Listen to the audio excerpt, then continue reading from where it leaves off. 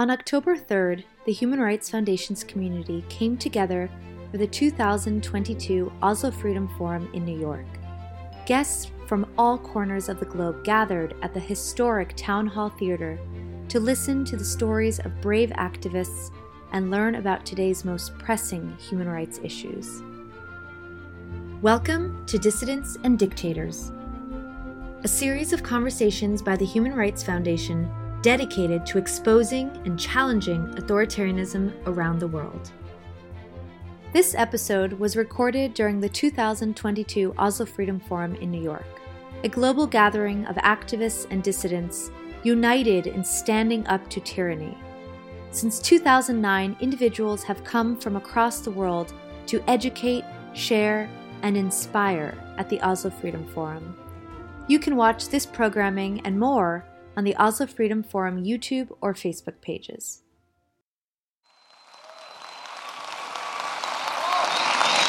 Thank you. Good afternoon. I was asked to talk about Ukraine and our honored guest for 8 minutes.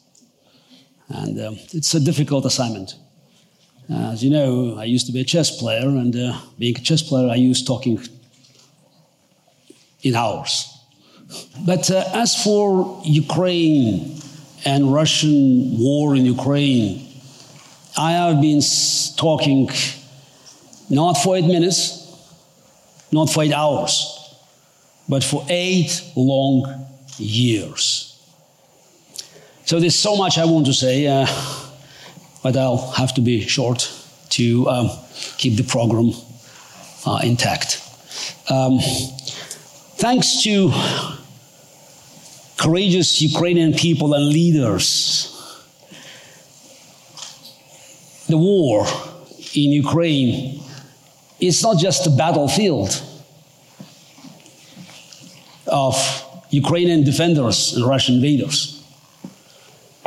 It's a front line of the eternal war between freedom and tyranny. And Ukraine is defending this front line. It has become a symbol of resistance, symbol of the ability of the weak to stand up to the strong. And not just to stand up, but to fight back and win. Ukraine has also exposed the myth of strength by her spirit. NATO, the United States, Europe, they have money, they have weapons, but they lost the spirit, this fighting spirit. And Ukraine is reminding us what this spirit is through sacrifice, through example.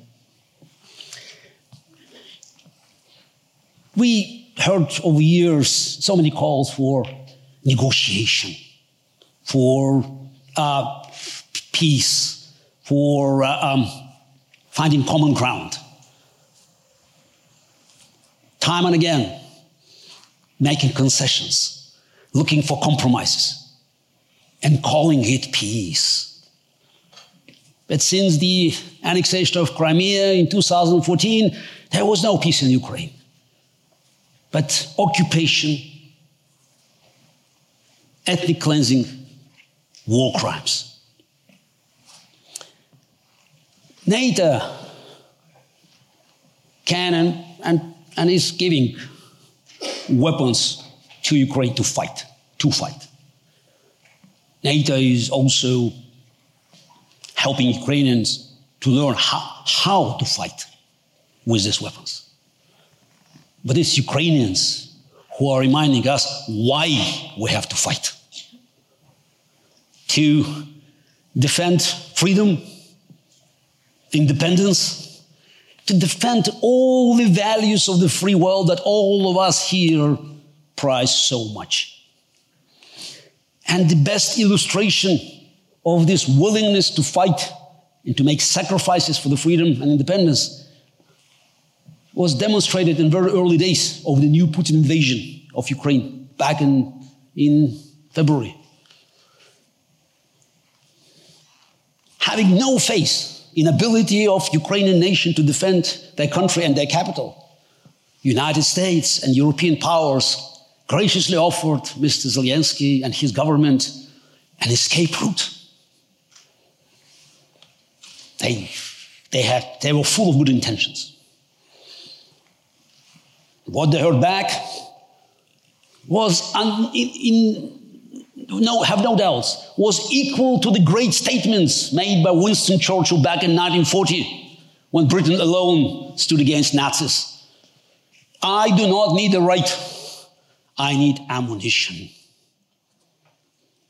What a strange time where so many politicians turn to be clowns and a comedian has become a hero.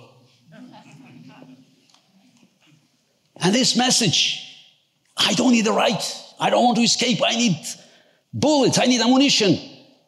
This is a message that is heard from every freedom fighter, every dissident.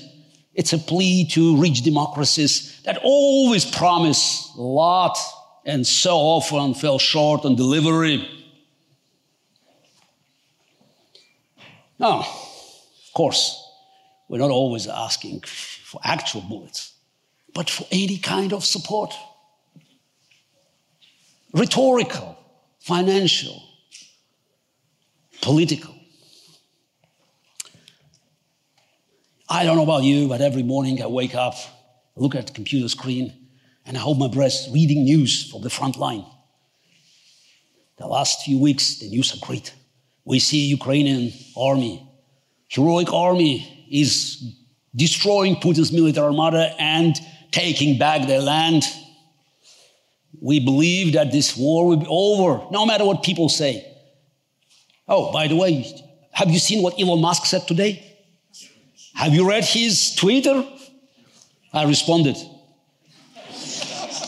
I suggested that he would delete this shameful tweet and say he was high when he published it.